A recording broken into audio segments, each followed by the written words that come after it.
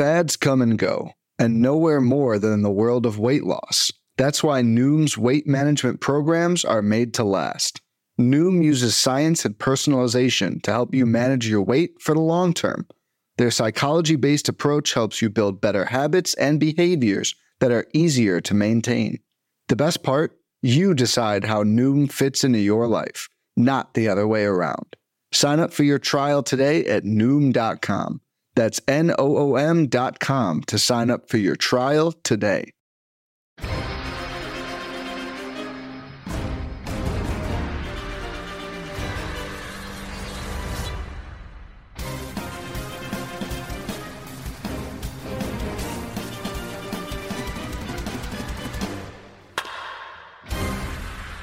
What is up, everyone? Welcome to episode 280 of On the Corner, the official Pitcherless podcast. I'm your host, not Alex Fast, Miles Nelson, live from First Pitch, Arizona. My first time here, by the way. Absolutely fantastic. With, of course, as always, Nick Pollock. You seem upset that it's me. What is happening? I mean, it could be Alex Fast here, and then it would be me and him. That'd be pretty cool. That'd actually be really great. Yeah, but I wish I could go back and it's just him instead of me. No, but it's all good. I mean, look, First Pitch, there's so many fantastic people here, so many amazing people, and it's been a really great, I mean, we're 24 hours in, and I feel like, I feel right at home as if I've been here so many times. Absolutely. I mean, it's a wonderful event hosted every year by Baseball HQ. Shout out Brent Hershey and all the hard work they put in. Absolutely. And then let us do this live. So we have everybody listening at home. We have people here inside this room. You guys can cheer now if you want. They're wonderful. They're great. And you know what they do? They subscribe on iTunes and leave a review and rating. They also follow me on Twitter at Pitcherless. This wonderful man, Miles Nelson, at Miles Nelson PL. Yeah, there it is. It's a wonderful handle. Yeah, okay? I mean, I had to remind people that I'm not Miles Nelson, the country singer. I'm not Miles Nelson, the high school football player. Wait, I'm sorry. There is a country singer? Yeah. If you search my name on YouTube, it's a country singer. If you search my name on Google, it's a high school football player. I am not convinced this isn't actually you as an alter ego. Definitely, I cannot sing. It's definitely not me. But if you go to at Miles Nelson PL on Twitter, you will find a fantasy baseball pretender, and that's me. Well, what are we doing today, Miles? We're going to be talking about the 2021 baseball season. Yes. Obviously with a fantasy angle. Right. And a little bit about what we might have learned moving into next year. And specifically pitching, thankfully. I mean, we might talk about hitting. No. No? No. We're going to be hitting defense? We're going to be hitting our targets, maybe hitting the right guys in drafts. Base running? Actually, no. Oh, okay. Surprising. Just pitching then. Yeah, this is the Pitcherless podcast. Yes, there we go. So what is the first thing that we're going to review? I mean, honestly, here's what I'm going to say. Yeah. Here's what I'm going to say. The first thing that I always remember is the advice that you give, right? You give a lot of advice before the season. One of the biggest pieces of advice is we're not drafting for a best ball team. No, we are not. We're drafting biggest myth in fantasy baseball that you're drafting for a best ball team. No. Ignore the projections you get that says, I have the best hitting and the best pitching of anyone in the league. That's suggesting that you're holding on to that team for the entire year. You're in a 12-teamer. You are going to be getting rid of most of those guys by June 1st. By May 1st, really. Maybe, I mean, right? if you draft like me, by May 1st, for sure. Well, you don't listen and read my articles, Miles, of course, because you should be drafting with the intent to pick up all those guys in April. That's true. Now, I will say, if you are drafting a best ball team, then you should probably draft like you're drafting a best ball team. But, our advice is usually for shocking, more stuff. at 11. Also, you're probably in the wrong room. There is a best ball panel happening right now. There is. Anyway, but the point being, though, is that you draft for season long, you draft, and you're going to make moves during the season. Right. You're going to have players that you pick them in the waiver wire. Mm-hmm. So who were those players this year that you picked them up on the waiver wire, they saved your season? Who could have saved my season from the draft? Well, no that one, I did? honestly. Okay. No, this is something I posted, of course, in the top 150 starters. If you haven't read that yet, you'll realize it's actually top 175, and I was too late to tell the graphic people that was 175. So it ended up as 150. But more is always better. Exactly.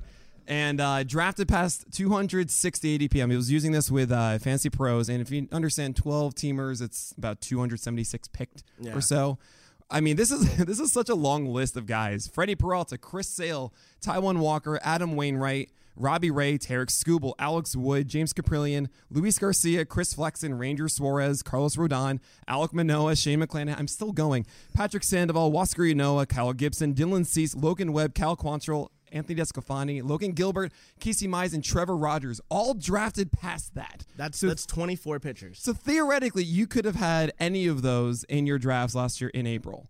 Yeah. Right. And that's crazy. You could have had like 4 stabs with just those guys alone. Well, and even if you're sitting there going, okay, well, Carlos Rodon was picked by someone in the 18th round in my league. There's 24 names on this list.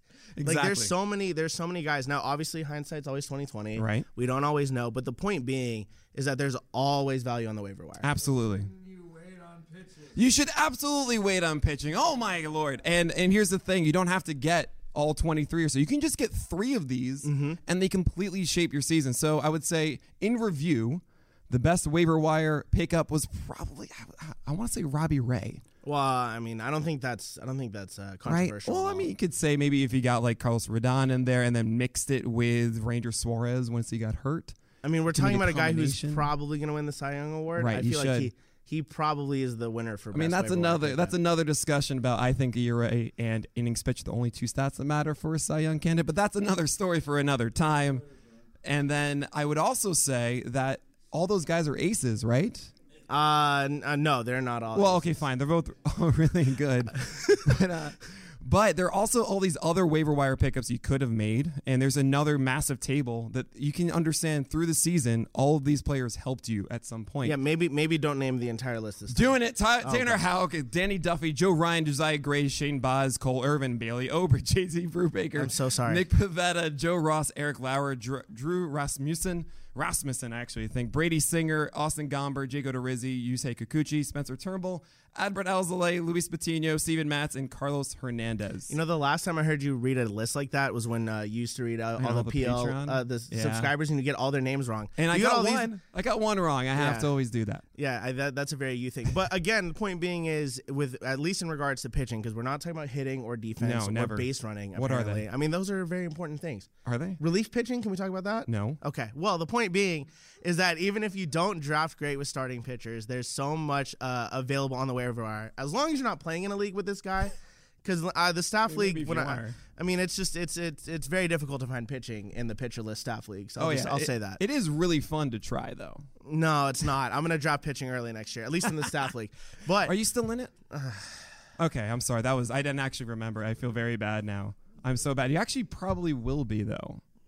We do these things. I agree with Eno. That is very rude. But yeah, so I swear, I actually thought you got 9th. No. Anyway, yeah, you're off the staff now. No, okay. So yeah, that's how we remove staff. That's why we hire so many at the end of the year. I believe you all just heard me get fired live on air. I will say, actually, on that note, though, real quick, I do want to point out we are hiring right now. Yes, we are of course. hiring. This is a fantastic time. Pitcherless, a great place to work. Even if you're writing somewhere else, if you're not writing anywhere, we are fully accepting of all baseball enthusiasts. Well said. We also have a lot of positions that aren't just writing. That's true. We have a lot Graphic of things designer behind the curtain. Actually, I mean, you're director of staff now. Yeah, I don't do any writing. You don't do any writing no, whatsoever. I just tell other people what to do. Yeah, 100%. Absolutely. So all I'm going to say is go to Nick's Twitter, go to pitcherlist.com/hiring, and submit an application because we'd love to have you here. Look forward to that. Let's talk about some awards. Yes. Some completely, entirely made up awards. Yep. Because you have, over the course of the last 6 years, come up with the most ridiculous phrases and nicknames. No, I will say this. Yeah, They're very ridiculous. We're going to start with probably the most famous one that you have, which is the Toby. Everyone talks about Toby. I'm so sorry, Toby. I see you in the back. Baffled crazy. Shout out. This is not a Toby. He is a glorified Toby, Oh, you be quiet.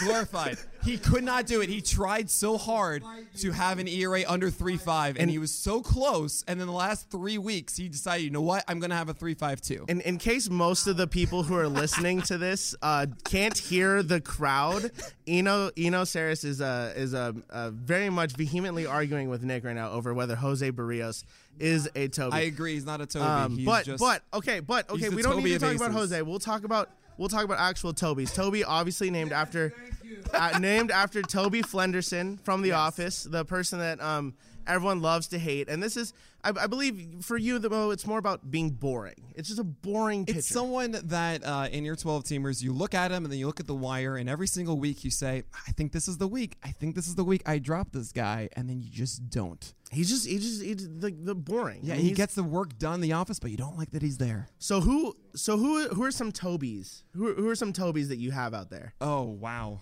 I think this season there was a time Alec Mills was on your team, and you just felt this is a weird experience. I think Alec Mills defines Toby. Yeah, he is right up there. But right now, I do want to give the award for the Flenderson. Mm-hmm. This is the most Toby of Tobies, not the best Toby, but the one that I felt through the year most epitomized. The name and that would be Steven Matz. Yeah, Steven Matz through the year. He did have a 22% strikeout rate, which I think surprised a lot of people. Did have about a 3.7 ERA or so 3.8, but 133 WHIP. And it was something that you debated heavily through the entire season. Is this worth it? Now, those in volume leagues, like 15 teamers or so, there is a much more, it's helpful for you. But in a 12 teamer, you could probably find something, but you don't know. Yeah. And that made him the Flenderson. Yeah. Congratulations, Steven Matz. Steven Matz. The most mediocre. I will say, does that make Steven Matz? Does that make Steven Matz like does it qualify for like comeback player of the year that he's climbed all the way to the Flenderson? Oh no.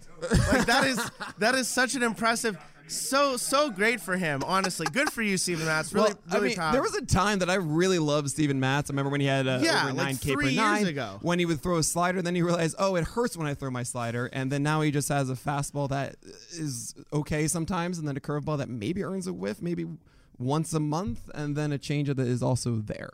Yeah, so good for you, Steven Matz. Very happy for you. We will send you your Flenderson in the mail. Yeah, it's a red tie and a brown suit. All right. So sticking with the Toby theme, but we're gonna slightly change it up. I'm not entirely even positive. It took me a minute to understand what on earth you were putting in the notes here. But we've got the best former Toby. He used to be a Toby. No, this is. I'm sorry. No, that's wrong. Well, okay, this is the best Toby. It was normally known as formerly Spider-Man, as everyone had been calling through the year. I'm changing the name to now being Holly. Because if anyone's watched The Office, Holly is the best form of Toby. Oh my God. I thought you were talking about Holland. I thought this was like a formerly Toby Maguire, yes, now it's Greg Holland. Yeah. No, Tom Holland. Oh, I get that. Do you understand why this is confusing? Yeah, I do. I really do. But it's Holly now, and I want to embrace Holly. Can you explain to everyone what this award is then? This is the best Toby. This is the Toby of all of them that we can acknowledge is, yes, this man is pretty mediocre, but he's one that you felt really good about by the end. You looked back and you thought, why did I ever not love you? I should have given you more love, and you really helped much more than Steven Matz did. And who is that pitcher? That is Chris Flexen. You know, it's funny because Chris Flexen is a dude that I gave so much disrespect to. I did all the time. Before the season started. But 3.61 ERA, and he had, about a 16-17% strikeout rate, but that the is whip as was Toby solid. As it gets. And he was there, just you couldn't let go of him. So you love Chris Flexen more than you love Steven Matz? Love is a strong word. You like Chris Flexen more than you like Steven Matz? He helped more teams this year. All right, well, there you go. There you go. Chris Flexen, we're going to send you a Spider-Man doll because you were formerly Toby. With, I think, the picture of Holly. I don't know. We're changing it Chris to be Flexen, Holly. Send us your address. We'll send you that. Yeah, we'll figure right. it out. So then we got to talk about, here's the thing, right? Yes. These are boring pitchers. We don't want to talk about boring pitchers anymore. Let's talk about exciting pitchers. Yes. Let's talk about guys who broke out this year. Who, of all the pitchers who broke out this year, who has the most sustainable break? Who is going to be another season of breaking out next year? Who is that guy? Yeah, that's kind of crazy. So you have a lot of guys from that past 260 ADP table we talked about before, right? Because I feel like that's like the true breakout guys are ones that we never really considered being really that great, and then all of a sudden they became that. So I could give this a say, Carlos Rodon, who all of a sudden was averaging maybe 93 miles per hour or so, then decided, you know what, I'm going to sit 97 for some starts and really be 95, 96 for most of the season. That seems somewhat sustainable if you can do that, but then there's the fatigue issue, there's the injuries he's had. You can say breakouts of like McClanahan and Manoah, but that to me isn't much of a breakout and more of just, hey, I'm here, welcome to the big leagues. Yeah. I kind of want to give something to maybe Dylan Cease coming back, but is that sustainable? Is that slider going to be that good again? I mean, that's the question, right? Which one's sustainable? Right. And it's got to be Devil Magic Adam Wainwright, right? Absolutely not. No, Adam Wainwright's story was a fastball that somehow got a ton called strikes this year and did not get get destroyed. Curveball that was amazing. Cutter that sometimes was really good and sometimes wasn't. And I don't think that's going to stick around. But the man that I think broke out and is actually legit now is Robbie Ray. And that's the most sustainable breakout. Most sustainable breakout is Robbie yes. Ray. Is it the pants? What is it? You know it's not. Okay, well then what is it? It's the pants. No, it's his fastball essentially going in the middle of the zone, which I know sounds crazy. That does sound crazy. But I mean, Eno said this morning really well about like, hey, I was nibbling around the corners and decided, you know what, maybe I should just throw strikes. And he did that. I absolutely can do it again. Why not? That's like the easiest thing in baseball. I mean, like instead of trying to do like the very particular thing. But he was never trying to do this. This was a moment of like, Robbie Ray is sitting there going, man, I'm trying to be this best pitcher all the time, and I know this is the way I have to do it. And they said, well, your stuff is just so good, just throw it in the middle of the plate. And he goes, what? Like, yeah, just try that for like a start. And it really worked, and that was the third start of the year. And then he said, oh, this is kind of good. I'll try it again. And then it worked again. And then it never stopped working. What actually was really cool was the first start, that's the third start of the year, is the fastball was killing in the middle of the plate, but the slider wasn't. The slider wasn't really there, and he just kind of added more things, and it was still there. I mean, I have him as the 10th starter, but I'm not going to draft him, if you're asking what round I'm going to take him. Yeah, because I don't draft top 15 starters normally. Yeah, no, the 10 is because it's all relative. It's all So- relative. Second tier, if you want to know more about my ranks, you can go to pitcherlist.com. The top 150 starters on the list. Well, so hold on. Let me ask the room then. Let me ask the room. Just raise your hand if you think Robbie Ray's breakout is sustainable. Do you expect Robbie Ray? Well, maybe top 10, a little crazy. Yeah, would you consider Robbie Ray around number 10 or maybe in the top 15 starters for next year? Yeah. Show of hands right now. That's we are like, seeing about, I would say, yeah, about top 15 next year. 40% of the room raising their hands right That's now. a very generous 40%. Yeah, I'm going gonna to go with about that. That was not 30%. Yeah. So a lot of people don't necessarily believe in Robbie Ray being the most sustainable breakout. That's fine. Uh, I was thinking 40% was not good. I don't know. I didn't feel like my eyes are very good at judging a scene. You didn't see behind you, Eno. So I don't know what you're talking about. They're coming out of the vents. You didn't see it. It was wonderful to see. I will say though, of all the breakouts though, Robbie Ray is probably the one who's reached the highest heights, and he did it for so long too. It was not just like 2 months. This was essentially 5.5 months of the year. Right, and even if Ray doesn't sustain being a top 10 starting pitcher like you think he'll be a top 15, the fact of the matter is a lot of the other guys who broke out didn't reach that height anyway. So even if Robbie Ray drops a little bit lower, like let's say, I mean, personally for me, I think Logan Webb would be one of the most sustainable breakouts. That's kind of how I feel. But I have to talk about Logan Webb tomorrow at one of the panels here. All right, perfect. And well, let me give you. I have no idea what I'm going to say. Well, I'll tell you, Logan Webb's going to be a top 25 starter next year, and Robbie Ray could fall to that same level. It's, so even it's if very Ray, possible. What do I know? The worry I have about Logan Webb is, Eno loves what Miles is saying. I am feel available for rates and barrels. Logan Webb is a slinger to me. That is a low arm angle guy, and generally what we've seen over Luis time, Castillo. Luis Castillo. You see, I mean, even Aaron Nola, a guy I've been a huge fan of for a long time, goes through these moments. I mean, we saw this past year where he didn't have amazing command across the board, and I do worry about Logan Webb to see. Yes, he does have a sinker with the most vertical drop pretty much of any starter, which is incredibly good.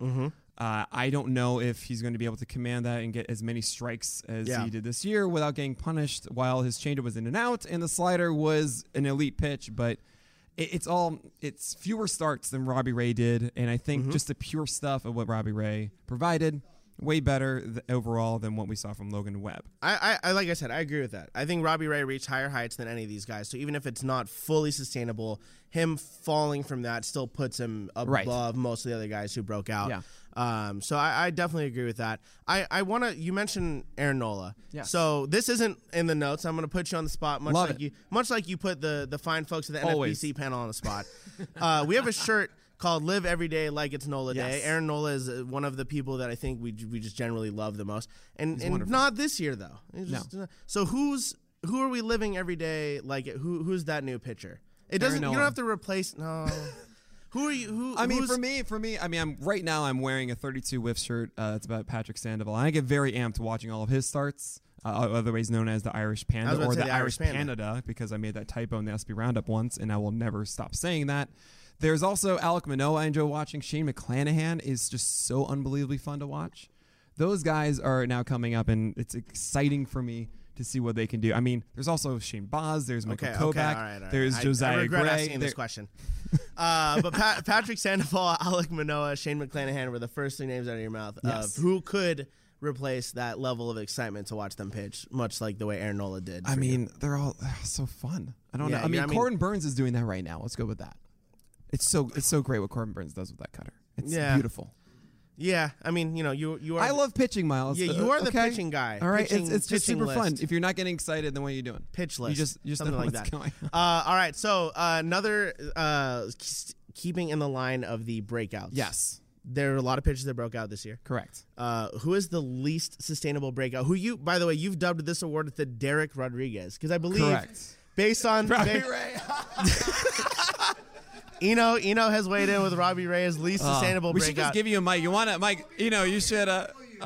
This is wonderful. I wanted this. This is exactly what I wanted. This is absolutely beautiful. This is a dream come true. But I think Derek Rodriguez, in light of, was it the 2018 breakout where he struck out like 6 batters per 9? Essentially, like Derek Rodriguez had a season of a wonderful ERA and WHIP, and we all just collectively ignored him for good reason. Yeah. So who has the least sustainable breakout of all these pitchers? I want to focus on that first table, less of like the easy waiver wire pickups one. And there's a similar mold. I could say Flexen. I could say Steven Matz, which would make sense considering I'm saying that they're Tobies and so on. I get a sense that there's 3 guys who have a similar mold to me. There's Anthony Descafani, there's James Capillion, and there's Cal Quantrill. And to me, I just can't wrap my head around Cal Quantrill doing the same thing in the second half next year. Eno agrees with that. Eno is heckling positively. This is a positive heckle from Eno, and can you pinch me right now? No, definitely not. So Cal Quantrill not being a sustainable breakout. Right. Essentially, it's a fastball and a slider, really, and that's why I'm grouping those 3 guys together. When they've had success, it's when they throw these sliders that have a lot of called strikes on them. Same thing with a fastball, but nothing is showcasing an elite talent to me. Descalfani is actually, I think, the most sustainable of it because we've seen him have seasons like this somewhat before. In the past, 2020 was a weird injured season, but he's Tony Disco. He is Tony. I mean, yes. How can you not root for a guy named Tony Disco? I mean, I agree. Exactly. There we go. So I will say, just from like the casual perspective, the 2 names that pop out to me on this list of like guys that I would assume have the least sustainable breakout. Obviously, Adam Wainwright. Yeah, I believe in devil magic, but I think most people don't. Why? Because it's the Cardinals. Have you Is not it the seen Pentagon? No, it's a wonderful geometric shape. Here's the other one is I think Kyle Gibson kind of stands out as like someone I don't think is going to do that again. So I was trying to choose someone. I mean, Wainwright's a really great one. I was trying to choose someone that was more of the length of the season, or at least at the end of the year, had a positive value. And Kyle Gibson, I mean, that's what we call a Vargas rule, of course, the first 2 months, because that was a true Vargas rule. Because you remember, of course, Jason Vargas did that for about 2 months and was one of the better pitchers out there. And we all just scratched our heads saying, what is this? But you can't stop starting him. And that's what Kyle Gibson did for the first 2 months. Really even almost 3. And then it just came crashing down quickly. Yeah. So, I mean, I felt that's not really the guy. Okay. Because we all know this. Respect to not going with the easy answers. Yeah, then. of course. So wait, why is Adam Wainwright not sustainable? Well, I mean, as I mentioned, I don't think that his curveball is enough to carry him. And it was one of the more elite curveballs out there this year. I don't really think it's enough for Wainwright to do that. It all went his way this year. I'm a little surprised that actually he's coming back for another year. What a wonderful ride off into the sunset.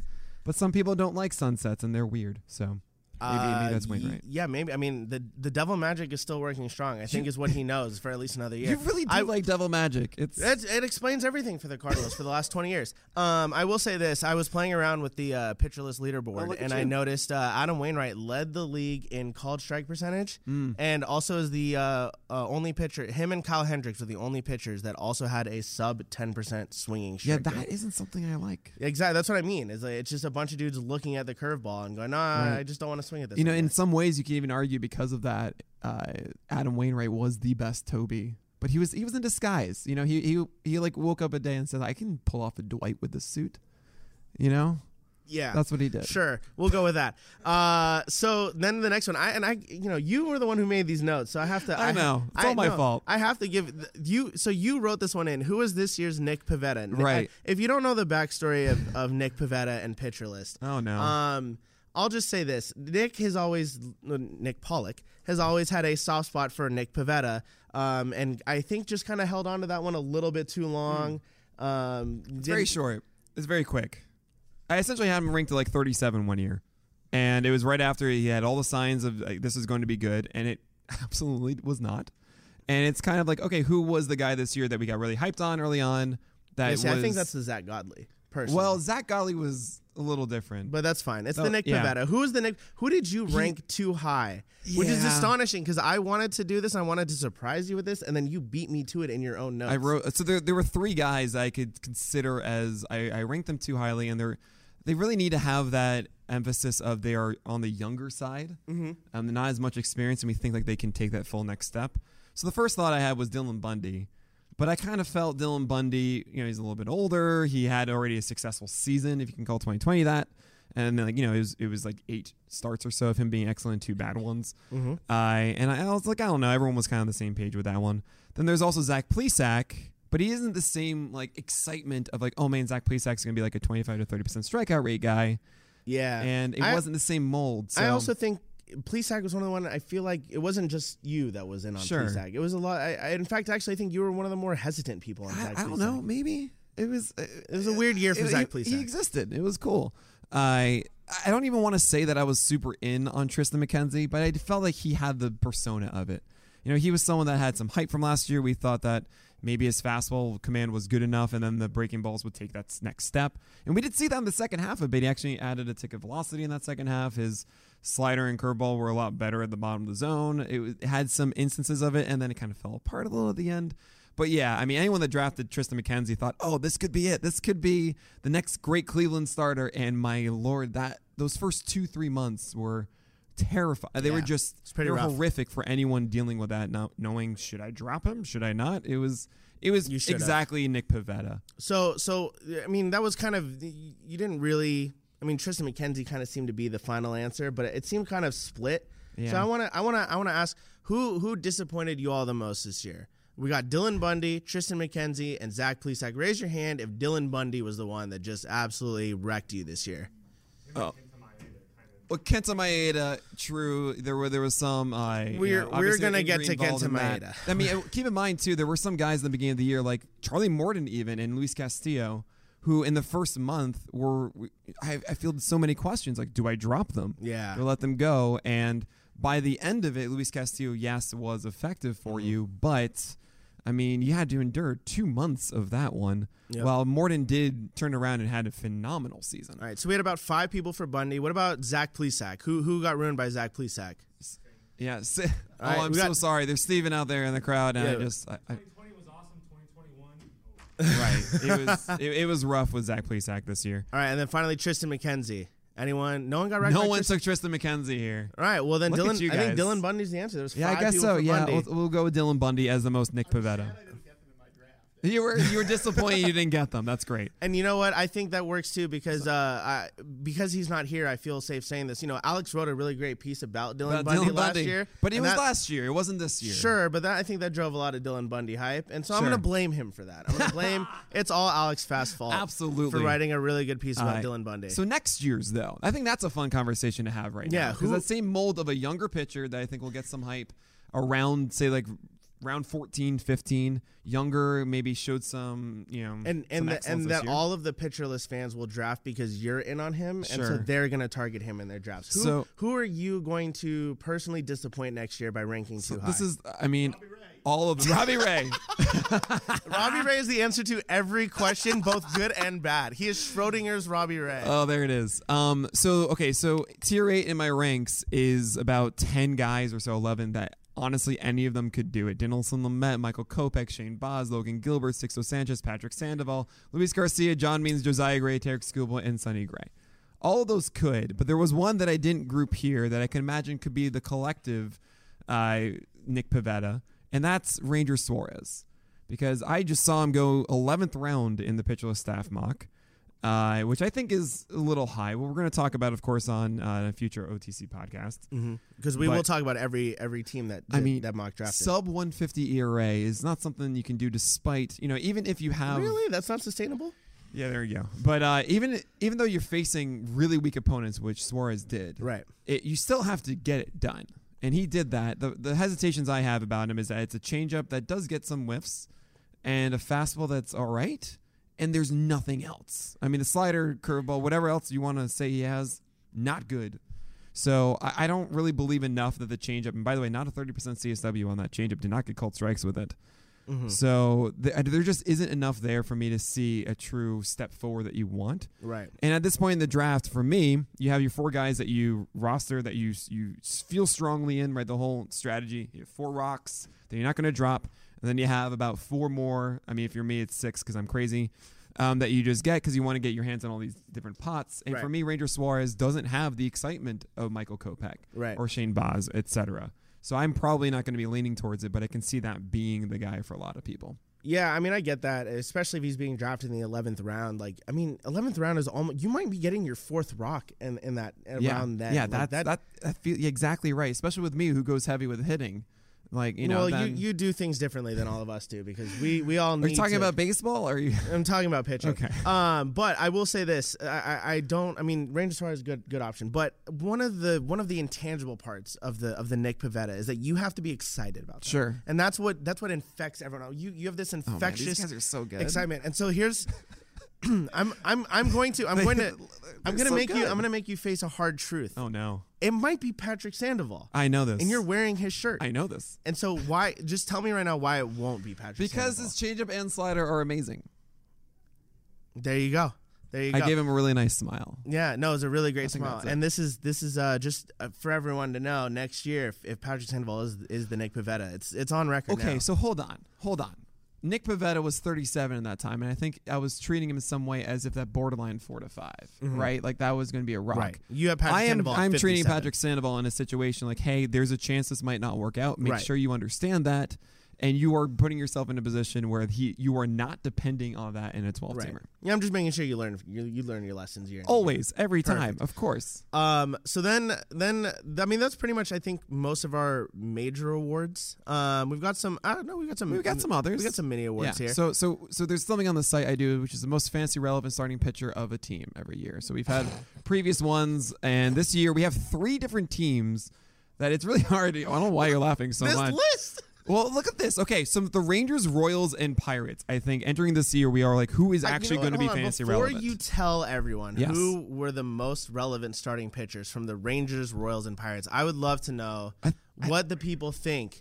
Who are the relevant starting pitchers from Rangers, Royals, or Pirates? Right, it's hard. I'll take any team. Kevin, what you got? Carlos Hernandez. Okay, pretty so good. that was even like a short stint of the season, though. I mean, there's 6 months to a season. I would argue that Danny Duffy did more for your teams if he had him in April than Carlos Hernandez, who you didn't even know necessarily. Like, should I start this? The fact that we're saying Danny Duffy or Carlos Hernandez just goes to the Royals are a tough one. There's maybe even some Mike Minor in there, some Chris Bubich. We did have the Royals fan here. Yeah, so that is a little. There we go. So, but for the Rangers, I mean, there's an obvious answer, but it was only for half the season. Any guesses who the Rangers' most fantasy relevant starting pitcher was this year? Yeah, we did talk about him already. Now, Taylor Hearn was actually a pretty decent Toby in the second half. There was also 1 or 2 starts of Glenn Otto that was kind of cool. That's not a real name. I know it sounds like Glenn Nato, but that's also not a real name. Okay, well, one of them is, and it's Glenn Otto. Wonderful slider. Yeah, there it is. You ought to know that. Glenn Otto has a wonderful horizontal slider that can get whiffs at times. I actually am excited to see him next year. And Miles, you can stay with me. We can do this.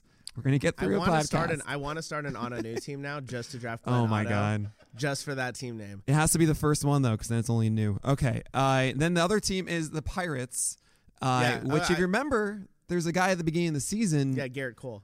Oh, sorry. I was thinking a few years ago. Who else? Wow. Coffee Cakes. Mitch Keller. Coffee Cakes. JT Brubaker. Oh, yeah, that's right. Right, and there was actually a good period where people were wondering, hey, man, who was in on JT Brubaker? And then things happened. April was fun. Overcooked. But then Tyler Anderson actually was it, but then I kind of want to say that he had his most value as a Mariner, so that's not fair. And then everyone else, I kind of just want to say Ronci Contreras is the coolest one. He had one start at the end, and it was like, oh, you're actually not that bad. I think it's safe to say that we're not drafting any Pirates pitchers next year. Maybe Contreras? I don't know. Okay. Steven, no. Brault. No, you got to stand up and put your hands up and say, Steve Brault. Steve Brault. That's the only way you can say his name in this room. Thank you very much. I think that's the only way you can draft him, too. Oh, absolutely. You got to announce it like that. Oh, that's great. All right. But yeah, so I would say, Kyle Gibson, let's go Danny Duffy, and then let's go JT Brubaker. Congratulations, guys. You've won the distinct honor of being the most fantasy-relevant starting pitcher for the Rangers, Royals, and Pirates. I mean, look, they'll take the wins that they can get because they didn't get many of those. They did not. This year. They absolutely did not. All right, so let's we've got a few more individual like pitcher awards. Yeah, because obviously we're going to talk about pitches because this is a pitching podcast. Absolutely, we're going to talk about like every crazy. version. I know. I mean, do we talk about pickoffs? Can we get into that? No. Oh, come on, man. All right, who was the biggest bust of the 2021? So mentioned before, to me, it's Kenta Maeda. Yeah. I mean, I could also say Zach Gallen to a degree. Shane Bieber.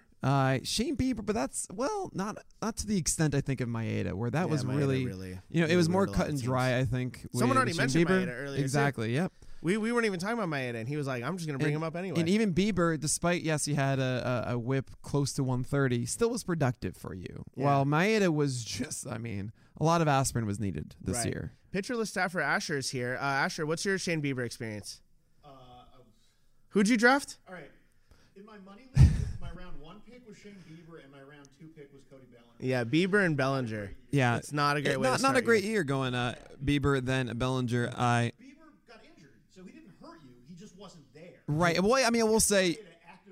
Right. Absolutely. And that is why. That's the distinction between the two there. I will say that Shane Bieber, even when he was starting, not at the level that you drafted him at. And I will say, I'm actually kind of scared of the last 2 starts of the year a little bit. I don't know how much I should be. Fastball velocity was down. Fastball command wasn't there. If you know anything about Bieber, fastball command is like the foundation that sets up the 2 breaking balls. So a little bit worried there. But let's move on from bust. Let's go to the positivity. Yeah, I was surprised you put biggest bust in the notes because you usually shy away from doing negative things. This is the review of 2021. That's true. We got to do it all. So let's positivity. Who are the best mid-round picks? Specifically, guys drafted in the middle of the draft. So I was someone who was, very excited about him, but I tried to be as conservative as I could because we only really saw 8 starts of dominance in 2020 from him. But it was Corbin Burns. I think everyone can acknowledge that was the best kind of mid-roundish starter. But if you want to go a little bit deeper, there was a little farther was Zach Wheeler. And then after that, I think it's Sandy Alcantara. And now we're not talking about like the real waiver guys at the end. Right, we're talking about people mid-round, exactly.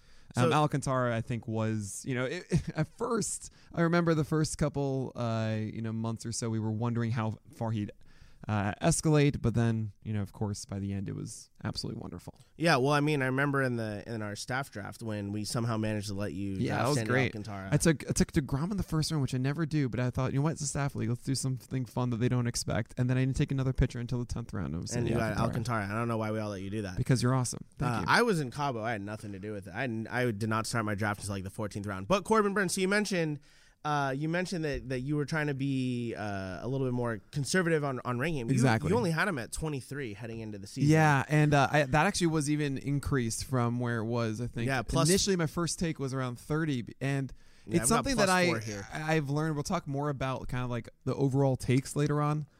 But it's a hint of stuff like that. I think I'm going to, go more fun than usual. Yeah, coming into 2022. So Burns was at 23, Wheeler was at 18, which I remember was a point of contention for a lot of people. Yeah, there was a question about the strikeout rate being from 2020 or not. Wheeler at 18 was but him and Alcantara were about the volume.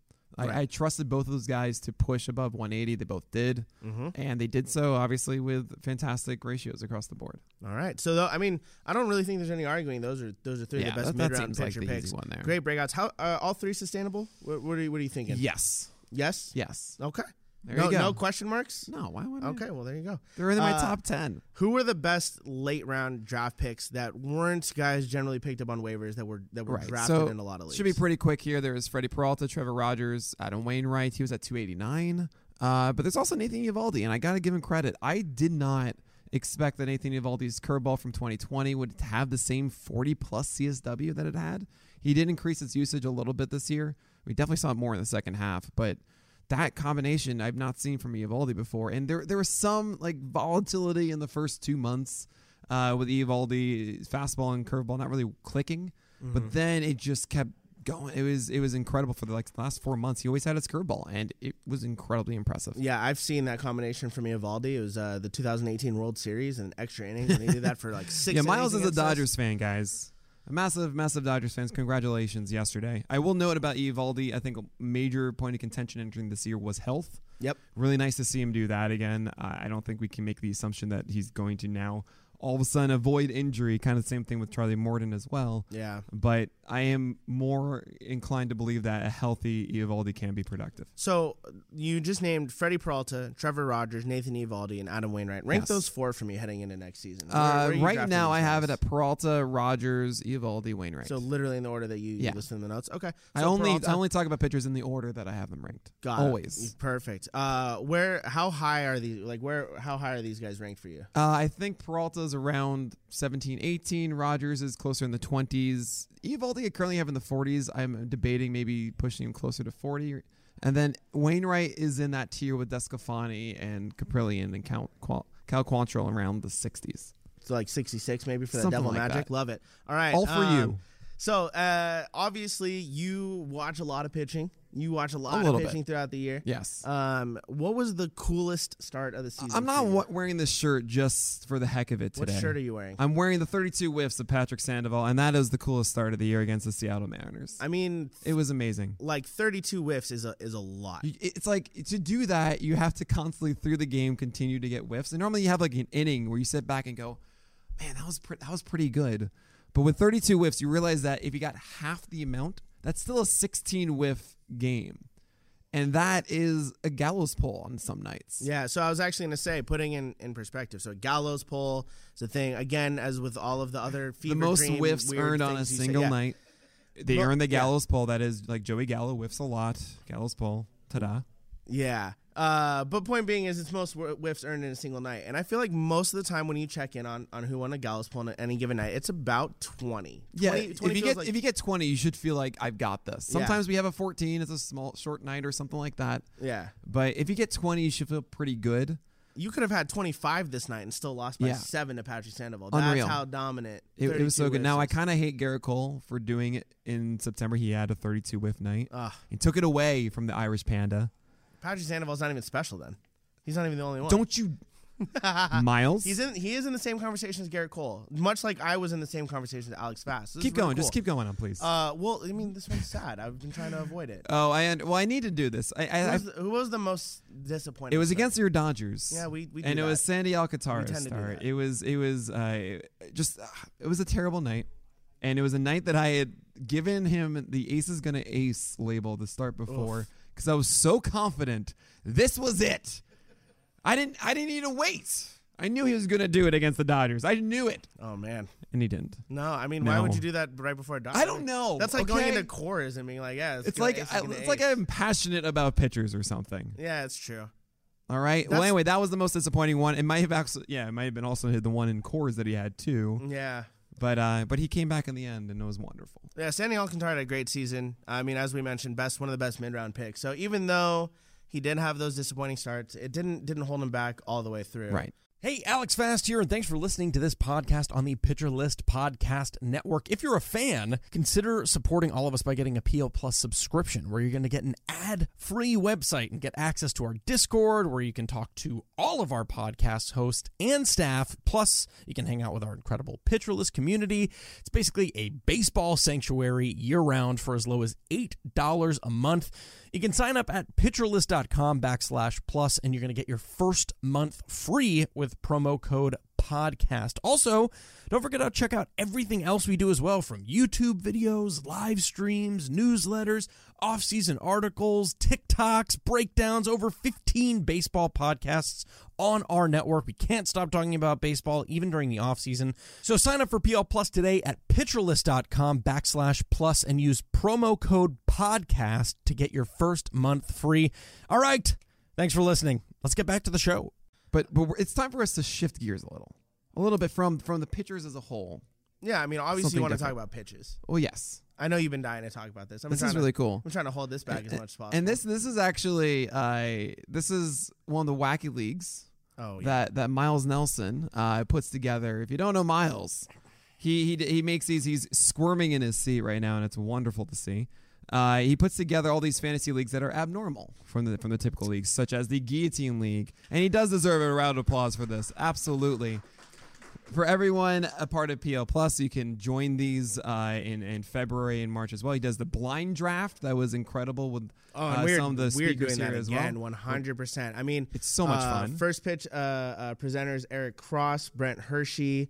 I am drawing a blank on some of the other people that did it. Chris Towers, who's not here, but I know he was a part of it. Chris Welsh was. Chris Welsh. Ray Murphy. Yeah, Jeremy Frank. You. Kay Purser. Yeah, we've had an amazing group of people. Yep.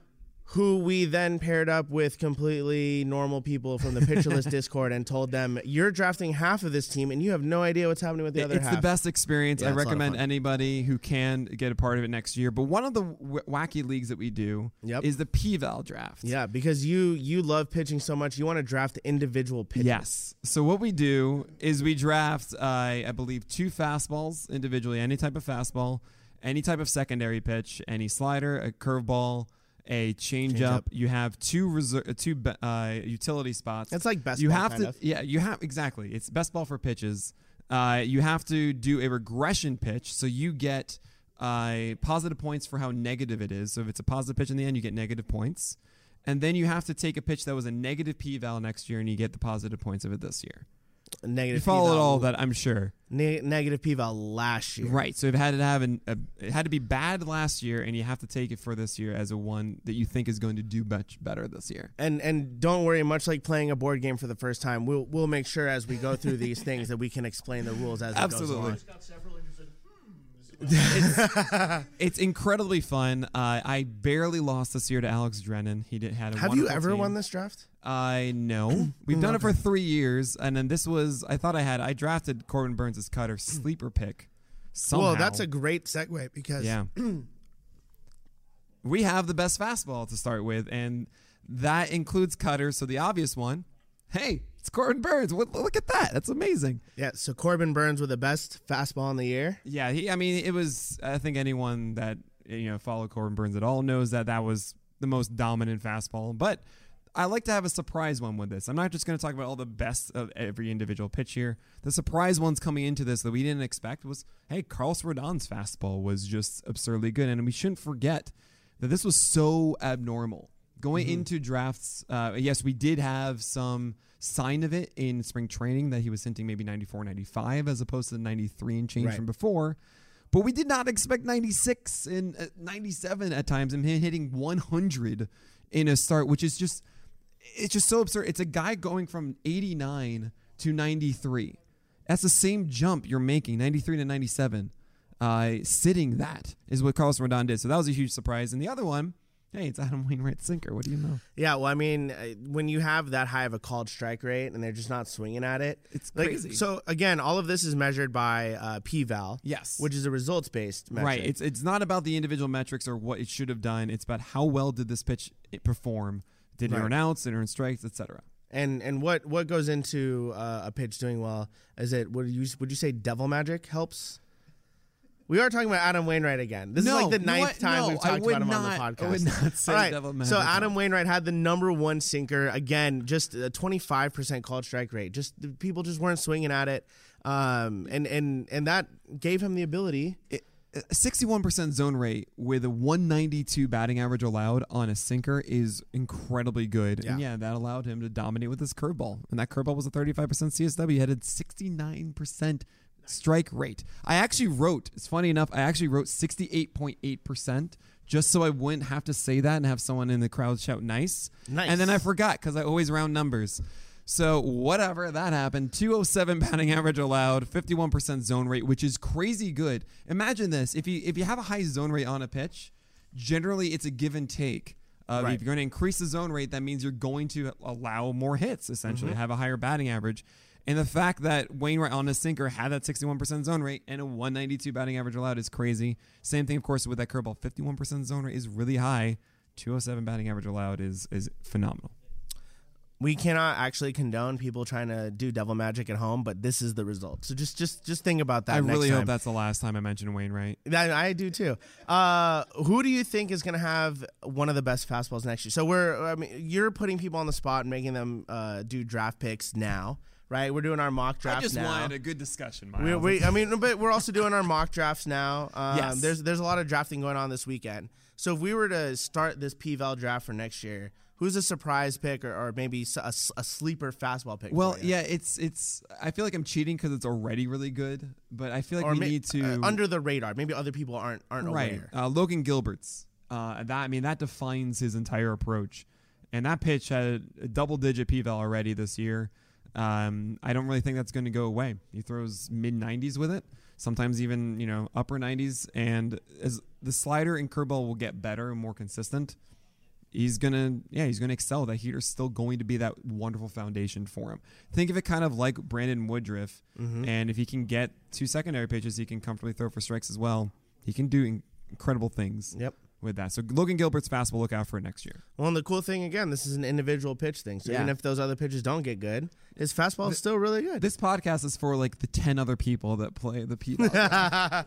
This is specifically for next Look March. out. Next March when we're doing the PVAL draft, this is for you to come back and listen to. All right? Justin Paradis, shout out. Yeah, best graphic designer in fantasy in the baseball. business, All right. absolutely. So then let's talk about it's funny because when I learned about pitches, this was like the fourth pitch to me, but this is like the second most exciting pitch in baseball, and that's the slider. It's crazy, yeah. That's Slider's the big deal now. Yeah, it is. For me, it was change up, curveball, then slider. Now slider's the big deal. Yeah, my strategy essentially in the PVAL draft was to get as many sliders and four seamers as I could. And now you know how to beat Nick Pollock at his own game. So I think we all know who has the best slider in baseball. But what starting pitcher had the best slider in baseball? Who are you thinking of? Joe Musgrove. Oh, okay, good, because that's what I'm thinking. I don't know. That's like the only thing he does. You suggested it as if there's someone else. Okay, No. fine. Joe Musgrove, 43% O swing, 44% zone rate, 20% swing strike rate. If I had the thing, I'd press it. Cha-ching. That's a money pitch. 159 batting average Cha-ching. allowed, 68% strike rate, and only 28% usage, yet it still blew out everyone else when it came to BVAL. And it's interesting to see it because Musgrove at times really, really leaned on that slider in season. Well, I was about to say, I didn't know he threw anything else. Right. But I actually personally believe 30% is about right, despite how good it is. Because he has a really good curveball as well. And there are times that he pulls back on his fastball, throws about 20% or so. I think Musgrove does need to showcase and be, keep hitters more honest with fastballs. So it's weird that I see such great secondary stuff from Musgrove and think, I need to see more fastballs, but I think it's a case where it's still a decent pitch. He throws it 30% of the time, mixes in 30% sliders, 30% curveballs, some cutters. Ta-da! You got elite Joe Musgrove. Yeah, I mean, I imagine that the pitch is better if the hitters don't know that it's coming. Yeah, And that's a good thing. Yeah. The more you mix it up, the harder it is to figure out what's happening. I think maybe we'll see. I don't know. I feel like that's a stretch. Maybe one day Joe Musgrove can throw a no-hitter. Who knows? Okay, so again, Joe Musgrove, everyone knows, one of the best sliders in the game. Who surprised you this year? Yeah, I mean, it shouldn't be that much of a surprise, but I think after seeing the well underneath 20% strikeout rates last year from Dylan Cease, his slider took another level this year, 39% CSW, 175 batting average allowed. Him throwing it 31% of the time, and that was actually foundation for him through the year. Right. It was four seamers and curveballs and changeups. He was just trying to find something to get strikes with without getting pummeled through the season, while that slider was being buried down and into lefties or down and away to righties consistently. I mean, really look at those strike zone plots. He did such a good job of commanding that slider, and that really gave him opportunities to be great. So I really wanted to give a huge shout out to Dylan Cease's slider. I know you're listening, Dylan. Yep. Shout out slider. Well, and I'm glad that you mentioned the command part of it because I don't think anyone's surprised that Dylan sees the slider. I mean, he's always had amazing stuff. Right. The slider's always looked incredible. It's just, is it anywhere close to the plate? Yep. Is it bouncing so 10 inconsistent? feet? Is it? I was actually here 2 years ago doing a presentation about CSW and talking about what to look for in starters, and I used Dylan Cease as an example of someone that maybe this was a good result, but how he got there was terrible, and you should not trust him. And look where we are now. Right, and that command has allowed him to take a slider, which was maybe more Rick Vaughn Wild thing a few years ago. And now he's put on the glasses. You know what's really funny about Rick Vaughn Wild thing? What? How hard do you think he was throwing on that gun? when they were like, "Oh, he throws so hard." In the movie, or Yeah, like in in real the life? movie. In the no, I don't know. I don't know. how hard- 95. Different times. Different times. It's unbelievable. Oh yeah, he's got some gas. I mean, it was 95. I don't know. Dude, well, how fast do we think Charlie Sheen was actually throwing that though? Can we say 65? That's how hard I throw it, so I believe it. Yeah, okay. Yeah, there you go. You are Charlie Sheen, actually. You got a good resemblance. I see it. Okay. I don't even know how to take that. So who's gonna have the slider next year, or that we maybe already have but we don't know about? Who are some sleeper picks? Right. So I mean, there's one that's really obvious. I think Alek Manoah. If you guys watched him this year, his slider was just absurd. We saw him this morning in the prospect thing when it wasn't even about Alek Manoah because he was just that good. But that pitch really became his thing. Surprisingly, the changeup didn't really take the next form that I saw in his MLB debut. But the slider was just that good, and that actually opened the door for his fastball to really dominate as well on top of the zone. But I think someone that it drove me crazy because in the second half, this guy went away from the slider all of a sudden, and it was such a good pitch paired with this cutter, and that's Luis Garcia. And his fastball is not nearly as good as his cutter or his slider. But by the end, maybe it was fatigue, maybe it was just he lost something. But he was throwing over 40% fastballs all of a sudden, and then it was some cutters, and the slider was thrown a handful of times, 4 times, 5 times in starts, and that's just not the good Luis Garcia. I do think that skill is still there, though, and I would definitely be looking out for that. If Luis Garcia can be more cutter slider in 2022, that can be absolutely filthy. All right, yeah, and Alek Manoah, definitely a great pick there as well. All right, let's move on to curveball. Who's got the best Uncle Charlie? Adam Wainwright. No, okay. It is Adam Wainwright. You do have Wainwright on the notes. I put Waino / there, but right, no. We can talk about someone else for Charlie once. Morden is the guy that I think really just he didn't do enough with the cutter that I thought he was going to do, but it came out with a 38% CSW, 127 batting average allowed across 37% usage. That's crazy for your cutter. For your curveball. Unbelievable. That would also be crazy. It would be good. I wish he had that, but he doesn't. But Charlie Morton, I mean, you saw what he did. He had struggled in the first month of the season, and then 5 straight months after that. I think that next year that curveball should still be around. It's been around for a long time. He upped that usage a couple of years ago and really had that breakout. And it's just been that good of a pitch. So for me, that's the obvious pick here. So between these two old men throwing curveballs, you believe in Morton more so than Wainwright? Yeah, they really are Uncle Charlies, I guess, right? Yeah. So who are the young guys that are throwing curveballs these days? You might know this guy. It's Julio Urias. Oh, what a beautiful curveball! What a thing. We talked earlier about this year about how he had a slider and a curveball and turned it into one pitch. That curveball, 34% usage, 57% zone rate. 151 batting average allowed. Man, I just gave like the dirtiest stare to Miles for saying on Slurve. And that's pretty much it, right? You throw the pitch in the zone that often and you have that good of results. I mean, it was also a 68.5% strike rate. 34. You don't want to round that one up? No, I do not. Near 35% CSW. This is what happened. Urias has a fastball he elevated effectively, paired that well with the tunneling of the curveball. His changeup isn't that good yet. I mean, it's serviceable. We saw that in the game against the Giants in Game 5, but it's not this elite pitch that we've seen from years ago. Right. And because his curveball was this good, he was able to have the kind of season he just had without it. So it was elevated fastballs. It was elevated fastballs for Urias. And then curveballs down in the zone? Yeah, it's Blake Snell blueprint. That's what I like to hear. Yeah, there it is. And then who might have that curveball next year? Who has it that we don't know about? Who's your pick for 2022? Josiah Gray. It's so good. I mean, he also has a slider, too, that he can have double-digit whiffs up with on a given night. But this year, 38% CSW, 21% swing strike rate for Gray's curveball, 164 batting average allowed, 34% O-swing, 37% zone rate. It's something that danced in and out through the year. There was those 4 starts where even against Miami and Pittsburgh, you did not want to start Josiah Gray, and it was painful. But I think something that I look for in younger starters is they come up, they feel like they're the best. They have an amazing starter, too. Then they struggle. They go through that adversity. If they're able to come out of it and have success again, I feel a lot stronger about their future, knowing that they have the confidence that, okay, I went through this tough time, but I can, I know how to get through it. Josiah Gray had that at the end of the season. And you know what? I'm happy Josiah Gray's living his best life in Washington. I wish it was with LA. I do love me some Max Scherzer and Trey Turner, though. So sure. Nothing but the best for Gray. Of course, you got to mention that. You certainly do. I will say I wish Josiah Gray didn't go against the Coors and the Red Sox to end the year because I think I mean, maybe I don't because maybe his draft value is going to be lower. Yeah. But he really should have excelled more so if he was against any decent opponent as opposed to the elite opportunities for hitters. So yeah, I'm excited for Josiah Gray next year. Well, plus also the NL East is not the easiest place to pitch. It's no longer NL Easy. It was like the best. It was the best typo ever made. Nope, now it's the Central. So that's the curveball. Who's got the best changeup in baseball? This was actually kind of harder than I thought. As far as P-Val says, I mean, it's still Lucas Giolito, even though it wasn't the overwhelming consistent pitch that we've seen in the past. Right. I mean, it was downright dominant in years past, and this year was a little less than that. Yeah, I kind of treat Lucas Giolito like his strike zone plots are like the Nile or like a double helix of four seamers and changeups going from north south. If you see, it's just like a river of pitches going from the top to the bottom.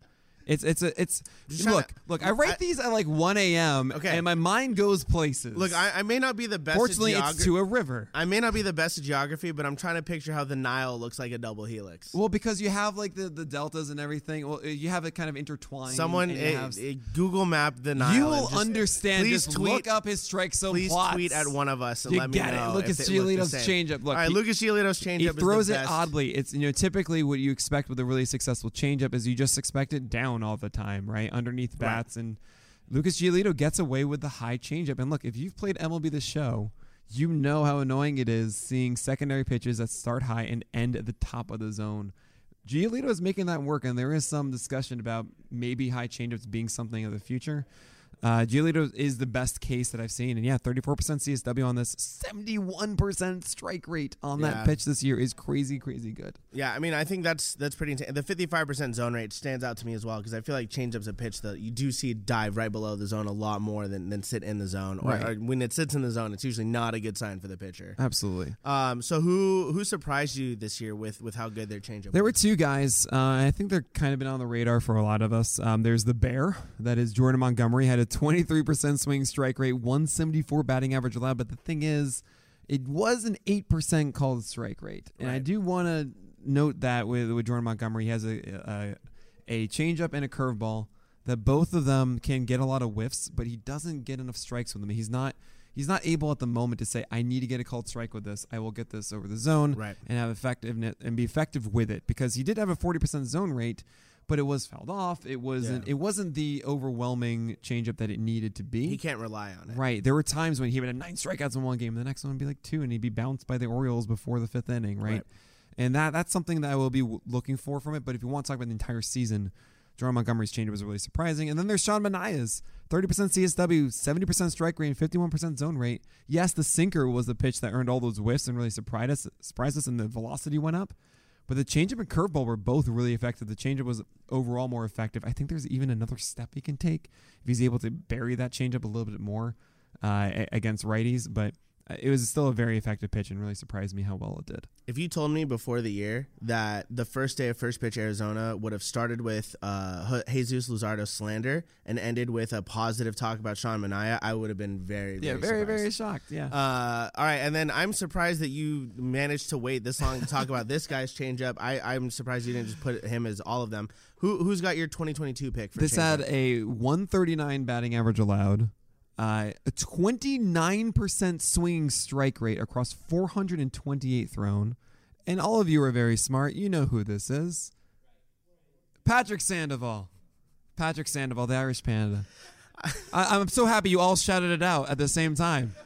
That was so great. They had to mute the mics. It was so loud in here. Would have blown out your eardrums. Don't worry. We changed it in post, guys. Yeah, there it is. I think just say it 5 more times. I'll put it in the edit. But yeah, so Patrick Sandoval, your pick for 2022 changeup. I really just watch out for it, especially that and the slider too. If they're both able to get consistent whiffs like this, the fastball doesn't need to be an overwhelming offering. It just needs to be something that survives. I just want it to be remembered that a year from now, if we're talking about Patrick Sandoval as the Nick Pivetta, that it was the changeup. It was the changeup. Changeup talk. I can't resist. All right, so perfect segue. What were some of your worst calls? Oh yeah, this is something that I needed to really do because I don't think I do this enough. Hold yourself accountable. Yeah. So this was. I want to preface this by saying, as someone with no rankings at all, hold yourself accountable. I want to preface this with really 2 things. One, if you read my rankings in February, you'll remember one of the very first sentences I write, which is giant in bold, and it says, "This is impossible," because was coming off of 2020, where we didn't know how we were properly supposed to judge it. Certain guys changed and were different, but is that sustainable or not? It's such a small sample size. So my philosophy when ranking was, we don't know what volume is going to be this year. We don't know how many guys are going to be let go for 180 plus innings because they didn't throw many innings last year, and it was really tough. So I leaned on volume guys too much. And this is what I was saying before about this year I'm going to be more on the fun guys. Mm-hmm. I felt an obligation that I was kind of supposed to focus on, hey, it's not going to be the sexiest strikeout rate, but these should be good ratios over a lot of volume. Mm-hmm. So I was 19 on Ryu, Kyle Hendricks at 21, Zach Greinke at 28, Chris Paddock at 27, Patrick Corbin at 26, and not happy about that tier. Terrible tier. I hope you ignored it completely. On the other side of We're it, so sorry if there you was didn't. also Corbin Burns at 23 that I also mentioned. Now I was really wrestling with the fun of it, and I'm happy at least I put him above most of those guys. Mm-hmm. But I wasn't, I knew how good he was in 2020, and I kind of wish I really leaned on the possibility of that for 150 plus innings. Right. You were concerned he would pitch 100 innings. And Well, that's valid. it wasn't even that. It was also, we only saw it for a certain amount of time, and I've had so many voices shout at me about sustainability, Right. and you can't bank on that. It's just a small sample, but there he was at 23, and that meant that I did not have him anywhere. No, I mean, and that's totally understandable because before the season, I mean, we could be sitting here saying the same thing, but about Zach Plesac. Right. In terms of small sample size. I mean, obviously the skill sets are different. Obviously you can dig into them in very different ways, but in terms of believing in a small sample size, all of a sudden being, sustainable over a full season. Right. We could be sitting here saying Zach Plesac was your worst call Sure. because you were too low on So him. the other one I should mention here, by the way, of course, Kenta Maeda. Already mentioned inside the busts. Not fun with that one. Now, Yeah. best calls. Why not, right? Yeah, come on. Much fewer. Victory lap. So few. So few. I mean, the two. What I did is I took my last ranking of the year and compared it to the ADP of Fantasy Pros. Right. So I put out a ranking 3 days before the season started that Monday, and so that's where I'm getting all these ranks from. And I saw that I was higher in some respect than the other people in the worst calls. Best calls. What do you know? It's Wheeler and Alcantara. Yay! Woo. Yeah. So good job. look at me. Wow, amazing. There was Rodon at 75. Which I mean, I saw it was like 148 or something on Fantasy Pros. Really? He was that low? He was completely ignored. There was John Means at 45 for me. Yeah, that which was a great call. I think it did work finally after shouting for ages. Joe Musgrove was surprisingly actually even with everybody. So, all right, we're all there, I guess. And then Charlie Morton at 25. I was higher on that. Yeah, you were definitely. Morton was one of the people again. And I think at first Wheeler, it looked terrible. I think Wheeler and Morton were two that I distinctly remember there being a great hullabaloo about their ranking. Hullabaloo is a wonderful word. because that's what it was. But you ranked them that high, you stuck by it, and while it didn't work out for you for Hyun-Jin Ryu or Patrick Corbin or Chris Paddock or Zach Greinke or Kyle Hendricks, it worked out for Charlie Morton and Zach Wheeler. So and there you good go, job. Wheeler and Alcantara. And Alcantara, There absolutely. we go. So there you go. I mean, what I've really taken away from this more is I see that tier that's really with Kopech and Boz and Josiah Gray. I am going to be, I think, taking some chances with those guys a bit more this year because you know what? I don't want boring old pitchers anymore. No more Tobys. No more. No more Flendersons. None. No more Spider-Man. Get out of here. What's wrong with Spider-Man? It's a great movie. It's Holly now. That's why. That's true. It's Holly. Come on. But so you're looking more for the fun guys. Yes. You want guys that you maybe were only going to get 100 innings out of. Right. You want guys Well, that... no.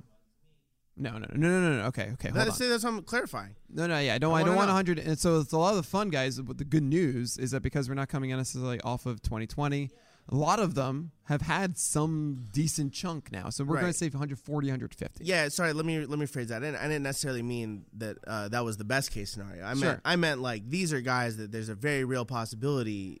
You're dropping in May. Oh yeah, and you're taking some chances on. Yeah, yes. you're taking a lot of chances here, but you would rather do that than draft the safe, quote unquote. Safe Draft guys. a guy like and someone like that doesn't have the ceiling to pull them out when things aren't going their way. I really wish that I had thought to pull up the mock draft so I could actually make some reference points. But you want to draft those guys that you'd ranked in like the 50s, right?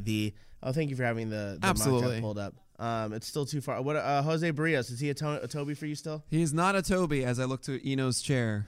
Yeah, poor. Yeah. So who are some guys? Who are some guys that you're passing over in favor of some of these fun guys? Okay, so I would probably say, I mean, as I mentioned, Ranger Suarez a bit. I'm seeing in this one Adam Wainwright and Chris Bassett in the 12th round, and I am so conflicted about Chris Bassett. Wainwright, you're giving a quick, eyebrows against, and that just seems odd. And I kind of this is like the 12th mention of Adam Wainwright on this podcast. Oh, I know. We should just call it the Waino. Yeah, this is pretty bad. It's not very good. The waning hour, absolutely. You could say something like Marcus Stroman would be in that group as well. Yeah, like a Sonny Gray, maybe. Yeah, Sonny Gray is at the bottom of the fun tier because I can understand there could be really some fun things about Sonny Gray. He's got some beautiful breaking balls. Yeah. Okay. Wow. All right. I'm not a Sonny Gray guy. Fun guy over here. Now, those are the kind of guys I would be passing over more. Maybe Framber Valdez. You can put in that boat as well. I would be more in favor of taking those chances on maybe even Luis Severino starting game, Logan Gilbert, Ian Anderson, Kopech, stuff like that is where I'm going to be leaning. And taking those risks because what did we learn? Fantasy baseball is fun and fantasy football is not. And also the more relevant one is that the waiver wire pickups. Yeah, there's so many guys you can find on the waiver wire. If it doesn't work out, there's so many more chances you can take, guys you can pick up. Robbie Ray was available on waiver wires this year. There will be someone like that. You got to believe it. You got to keep that faith. Understand this is something I was saying before this season. Right. About how the waiver wire is always plentiful. Yep. I did a presentation at First Pitch Florida in 2020 talking about streaming pitchers, and I showcased a massive list of all the guys you could have had in that one, and it doesn't change when you have a full season like this. This is the opportunity that you have. Right. So plan for it, embrace it, and chase that high peak. Because trust me, you will have other places too. What are you laughing about? I appreciate you adding the word peak in that sentence. Yes, you want to reach the top of the mountain. You want to chase that high peak. Yes, absolutely. Yep. Yeah, it's not a low peak. Nope. You want to chase. You want a high one. Yep. Got it. All Just right. want to make sure we're all clear on that. Yes. On your philosophy there. Why is this the thing? So in full retrospect, basically, I mean, this year again, we knew it was a weird year. We knew with everything happening last year with all the COVID concerns, all that stuff. You chased volume a little bit too much, and is this something that I do want to say one thing about that? Chasing volume did get me Wheeler and Alcantara in a ton of leagues. Okay. So there is something to be said about it. It's that the fact that I went after those two guys is that I believe they had upside of 25% plus strikeout rates. Right. Now the other ones, Greinke and Hendricks, and I mean maybe Ryu, but those did not, and right. that's the difference for me. Moving forward is they need to carry that. I mean, the idea that those guys are, if you have a high strikeout rate, it's going to come with a terrible set of ratios too. I don't think that is a reality that we need to accept if we're taking those chances. All right. Well, I mean, that's a lot of really great lessons to take away. So many.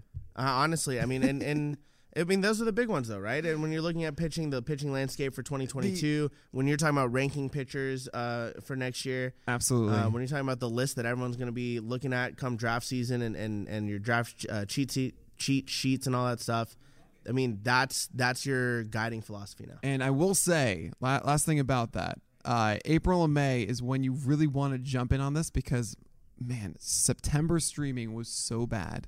And you better get your crew before then, because it was as rougher than I've ever seen this year. I don't know why necessarily. Maybe it was the injuries. Maybe it was just more teams saying, "Cool, reliever stuff. That's fine." And maybe it was more young guys coming, and then they just wanted to go the 4.5 innings or whatever it was. That's not a thing. 4 2/3 innings. But it was so rough in September, and you wanna, when it comes to streaming. The point is to get the guys early and then not have to do it anymore. Right. So really, really lean on that and try your best to get out of that situation. Man, that sounds so easy. So easy. I'm going to win all my fantasy all you need to do next year. Just follow Pitcher List, Miles. I got you covered. Perfect. Fantastic. And but I think that might do it for today. Miles, I got to congratulate you. You did a wonderful job here. I did my best Alex Fast impersonation minus the maniacal laughing. Yeah, a little bit. Yeah, and of course we want to thank everybody that tuned in for the Absolutely. entire episode. Thank you. Thank you guys so much. So much. for being here. But yeah, I think that's gonna do it. What am I? You're supposed to take us out like Fast does. Oh. Oh my God. All right, that's going to do it for today's episode of the the On the Corner podcast. On the behalf of Miles Nelson, my name is Nick Pollock, and we'll talk to you guys next week.